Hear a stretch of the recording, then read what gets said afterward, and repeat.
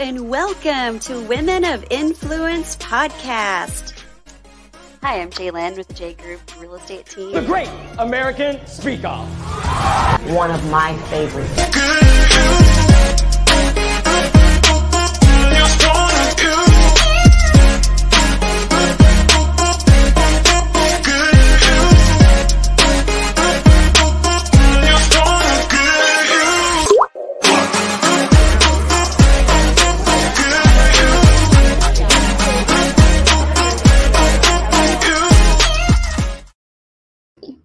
Hello, everybody. Welcome to another Women of Influence podcast with your host, Jaylyn Mansur-Shaw. Today, I am so excited to have with you all, Diane Britt Smith, live from New York City. Hey, Diane. Hey there. How you doing, Jaylyn? Good. How are you? I'm doing just fine. It's a great day here, actually. The weather is perfect. Oh, I can imagine. I am coming to you from Phoenix, Arizona. Weather's not too shabby right now. Looking out the window, it's beautiful. But I will tell you, I love New York City. I definitely need to come back. Yes, please come back. We would love to have you. Yes, I will hook you up or look you up when I get there. So, Diane, you pivoted from a 30-year career as a journalist in international media, and you pivoted not too long ago, just 2 years ago, to acting, modeling, doing voiceovers, being a voiceover artist. Can you tell us a little about your story and your journey and how you made that pivot? Absolutely. I had a wonderful career. It started when I was in college, actually. I finished college in 1984. I started working in 1982 in video production and journalism, and just a wonderful career. At some points I said, I can't believe they actually pay me for this. Just awesome. And I eventually landed at the Voice of America, which is based in DC, in 1992. And I spent the rest of my career there. I had a chance to do a little bit of acting and modeling then during my early years at VOA, but stopped. I couldn't go on auditions once I became a manager. You need to stay there and take care of your team. And in order to move up in VOA, I had to, do the responsible thing and not do anything on the side. But it was always in the back of my mind. So I went on to do a number of different jobs at VOA and a little bit of acting and modeling on the side, but not too much. I was in front of the camera for my job at VOA. And that also sort of said, I really want to do this at some point. Fast forward, I was promoted and moved around and ended up as the training director at VOA. And then came COVID. And I was sitting on the couch, teleworking for, 10, 11 hours a day. And I was like, I'm not loving this. And I loved every part of my job before then. Yeah. So I asked our financial planner to look at the numbers to make sure we wouldn't be destitute. He was like, go for it. So I retired early. And right before I actually left the job, I started doing a whole bunch of research. I had always heard, and I firmly believe, do not run from something big, run towards something. And so I just made sure this was the right move. And 2 months before I actually retired, I started contacting agents and taking classes and jumped into another career that I absolutely love. Oh my gosh, that is so amazing. Leaping in, jumping in with both feet, like moving forward in faith, not in fear, right? Absolutely. I love that. Yes. I love that so much. Like kind of similar, my story, I went from stay-at-home mom to having, no job skills to getting into real estate full-time. And I've been very successful. Thank God. I've been very blessed. Congratulations. That's great. That's no easy feat. Thank you. Thank you so much. But like you, I have also been very interested with the idea of getting into modeling and acting. I've never done anything to actually take those steps. So that's so awesome that you actually did take those steps and you're doing it. Yes. So I love it too. Yeah, that is awesome. I love that so much. And I stalk you on your Instagram. You're like so photogenic and I love your energy. Thank you. What are some of your favorite jobs that you've done over the past, let's say 12 months? So I absolutely love almost all of them. So I consider myself right now a commercial actor. I will take some more classes and eventually start to move into film and TV, I think. But my comfort zone is commercial acting, also commercial modeling. And sometimes the jobs are combined. So this silver mane of mine has attracted some attention from brands. And I've done some hair shoots, hair product shoots. I did Carol's Daughter. That was fun. I did a campaign for Delta Airlines. So when you get on the airplane, you see me. It's not running anymore, but I was a business person going through the airport and talking to my assistant. That was so much fun in JFK Airport. All these people looking at us like, what's going on? I did a campaign recently for CVS, and it was about, I haven't seen it yet. That's one of the downsides of this. You don't always get to see your work. In fact, most of the time you don't get to see your work. It was about filters and how younger people on social media are so used to filters. Retouching. CVS has a policy now not to retouch models' images. And a lot of the brands that I'm doing, it's the same thing. So It Cosmetics, I did something for Kiehl's. I can't remember, honestly, all of them. Hilton Hotels, but all of them have been fun, and it's our time. I guess that's the best way to say it. So sometimes there's a dearth of work, like the summertime. Some summers, well, this is the third summer. Sometimes there's a lot of work, and sometimes there's very little work. It's just the nature of the business. That is so cool. I love that so much. Sounds like you've been staying pretty busy, it seems. Yes. And I feel very blessed to be busy, booked and busy, as they say. That's great. You're like inspiring me to possibly look into that a little bit further. You should. Yeah, absolutely. Well, let's talk offline. I'm happy to give you my steps. People, and I am not saying this about you, but people think that it's very easy because it looks just like, oh, I see these people on TV or in a magazine. It is not easy, but it's certainly rewarding. And if you're doing something you love, like real estate or I don't know, whatever your job is, if it's fun, it doesn't seem as much like work. Absolutely. I agree 100%. Now, you talked about how your mane attracts a lot of attention. I'm assuming that's natural, right? Oh, most definitely. It's so funny to me when young people walk up to me and they start staring, and this happens overseas and here, and they're like, how did you get the color so evenly? Like, that's Mother Nature and the good Lord. It's all natural. That is so funny. I do a wash on my hair. It normally looks a little bit silvery, probably not so much right now. And I get people sometimes, which I find funny, is like, wow, I love your hair color. When did you start to go gray? And I'm like, honey, I pay for this. Yeah, it looks great. It looks very natural. Thank you. Thank you very much. Diane, I also know that you are passionate about doing street photography in New York City and like capturing people's stories on the street. And I find that fascinating. I used to be a professional photographer as well. So really? I love photography. I specialized in fashion and fitness, believe it or not. That was my passion at the time. But what are some of the most interesting stories that you've heard from people on the street that you photographed? Oh boy.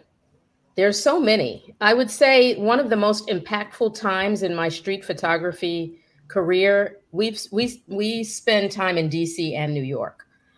So I was in DC a lot right after George Floyd was murdered.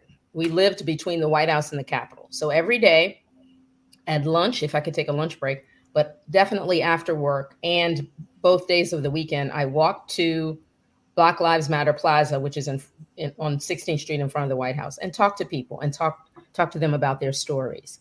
That was the most rewarding. So I saw people of all hues, ages, stages of life, genders, transsexuals, everybody who had been disenfranchised or know someone who had been disenfranchised. And it was a gathering place for people who wanted to know more about this, wanted to know more about the Black experience. I'm the mom of 2 adult sons, both of whom have experienced a lot of things. So the people I talked to that were most interesting were moms of young Black men, were Caucasian families from Nebraska and Iowa who brought their families to the plaza to learn more, to educate them. So I would watch them and then walk up to them and ask them their stories and talk to them. So a lot of what I do as a street portrait photographer is rewarding, but I would say without a doubt, that period of time up through the election was the most impactful for me, because I got to see people who looked like me, who didn't look like me, who had experienced nothing but privilege, who wanted to, share the experience with their families, everything. It was great. That's incredible. I would love to see some of your photography at some point. You'll have to send me some shots that you've taken. Absolutely. I did a book, actually, self-published a book. So I'm happy to share that with you. Okay. Yeah. What's the name of your book? It's a social justice book. And of course, because I'm under pressure, I can't remember the name of it. Okay. But I can get it and show it to you before we leave. In fact, okay. I can see it over there. Oh. You can just go get it real quick. It's fine. Okay. Yeah. Perfect.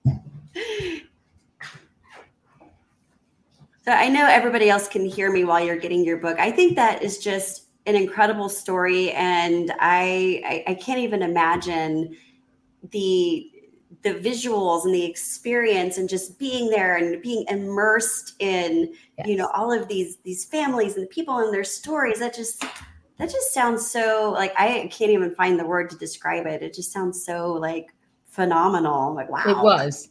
And some of it, lots of Signs of Change is the name of the book. And in here are lots of stories. I'll send you a copy. Thank you. I students, love that. Professors, people of different faiths. I talked to a woman who practices Buddhism, about which I know nothing.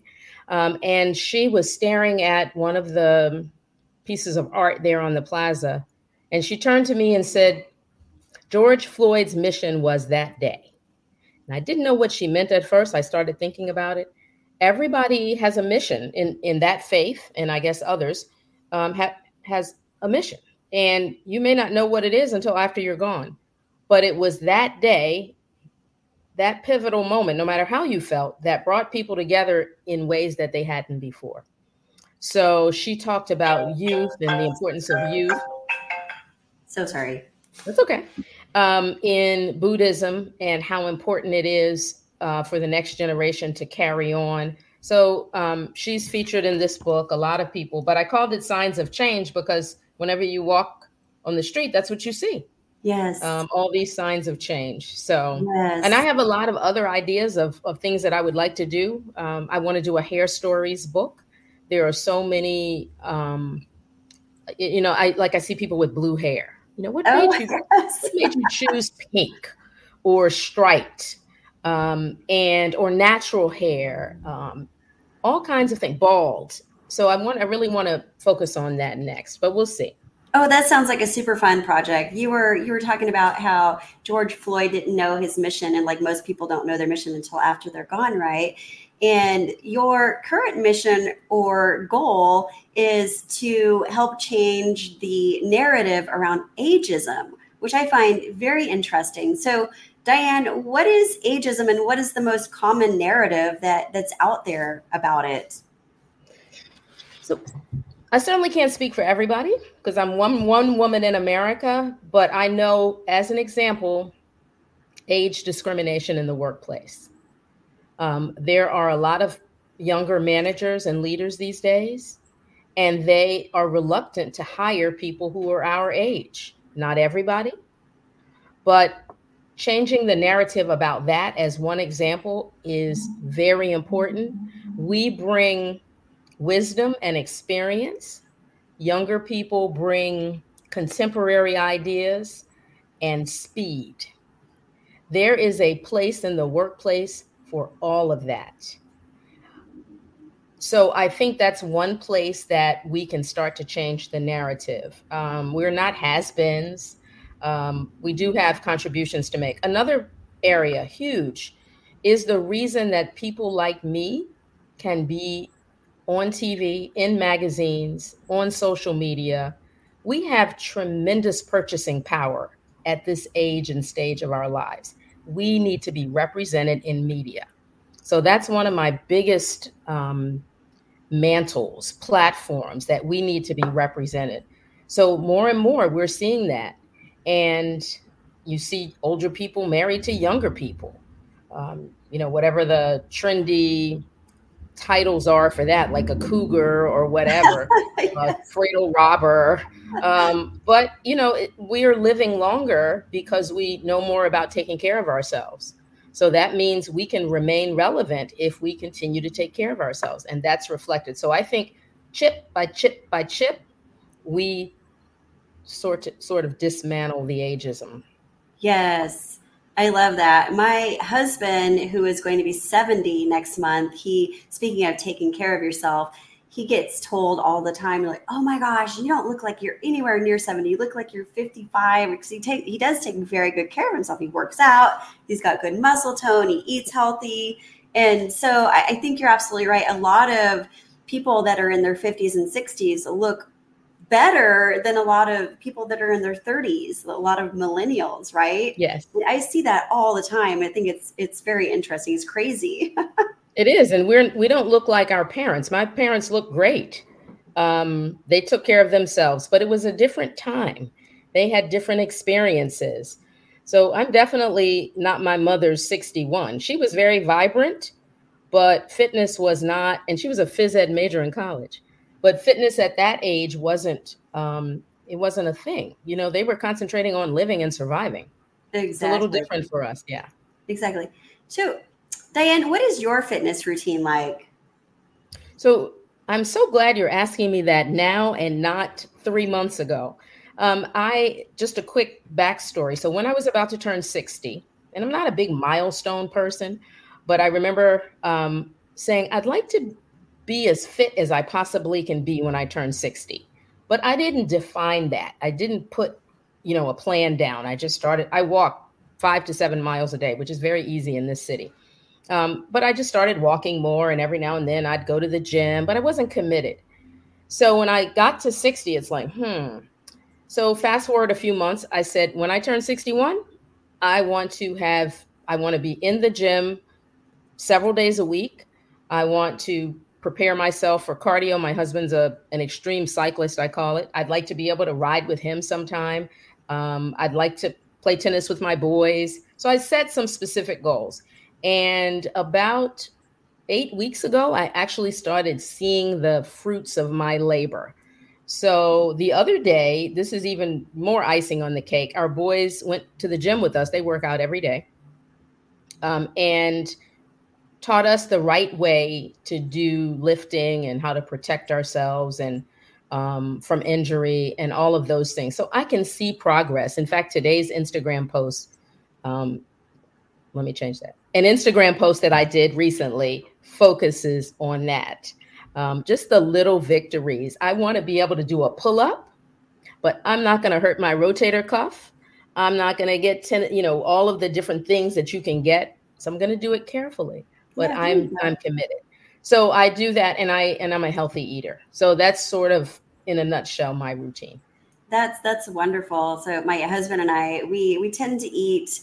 We're on a new plan, I should say. I am, where I'm trying really hard is the key word, to eat 5 small meals a day, 1,500 calories, so 300 calories each. And nothing but lean protein, lots of vegetables, and some sort of complex carb, like a sweet potato. Excellent. Like so, I'm finding it very difficult to eat that much food. It's crazy.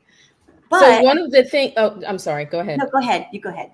I was just going to say, I went to a pre-menopause and post-menopausal workshop not too long ago. And they had several practitioners, and one of them was a nutritionist. And she talked about people at this stage, and I went through menopause at age 50, need 30 grams of protein per meal. Now, that sounds like a lot, and I don't have the science to back that up, but I thought I would try it because I'm a pescatarian. I don't eat anything but seafood. And it honestly was life-changing. The only time I slip considerably is when we go out to eat. And sometimes we go out to eat more than others. But if you pack your lunch with protein and fiber, you shouldn't have much space for the bad carbs. Right. And you'll be healthier, you feel better. So I'm subscribing to that. I'm a lifelong Weight Watchers member, a life member. I used to be a coach at Weight Watchers, believed in the program very much. But you have to find out what works for you, because the same thing doesn't work for everybody. Exactly. I found for myself, because I did a bodybuilding competition 10 years ago in the bikini division. Yes. And yeah, it was really good. I ate that way for 13 solid weeks, 5 meals a day, 300 calories each. And you would not believe the transformation just from eating properly. Like basically I went from, I think, 29% body fat down to 17. And I was awesome. I was shredded, man. Yes. It was awesome. So that's where I'm trying to get to. Again, maybe not to that same extent, but I know I can do it. And I know that's a great goal. Yes. Yeah. I know what eating properly can do for your body. So I'm like singing the praises. Yes. Yes. The challenge comes when there's some stressor or some change in your routine that causes you not to have access to that readily. That's what I'm learning. Yeah. And that's one of the biggest challenges, right? It's just having everything ready, finding the time to food prep. And I actually bought these cute little compartmentalized containers on Amazon where you can put your protein and your vegetables and your fruit. Really? Yeah, they're really good. I'll share them with you after the podcast. Yes. Okay. Yeah, they were pretty inexpensive. They're BPA free, dishwasher safe, microwavable safe, all that kind of fun stuff. Oh, yeah, that makes it so easy. Yeah. Well, Diane, how does somebody get hold of you? I think you mentioned earlier your Instagram, right? Yes. Diane Britt Smith, all one word, is my Instagram handle. Yes. All right.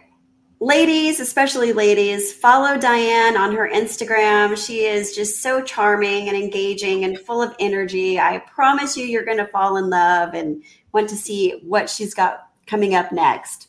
Thank you so much. This has been amazing. I'm inspired by you. Oh, thank you, Diane. Was there anything else that you would like to throw out there to our audience before we end this broadcast? Yes. I think that we need to support and encourage each other at this stage of our lives, at every stage of our lives. Realize that what we see on the outside may not be what's going on in the inside. So we need to remember that and keep encouraging each other, because we all have something going on, and it's good. And I think we need to be kind to each other. Amen, sister. Well, don't go. I'm going to end the broadcast, but I want to talk to you a little bit more. Sure. All right. Bye, everyone. Thank you. Have a blessed day. Bye.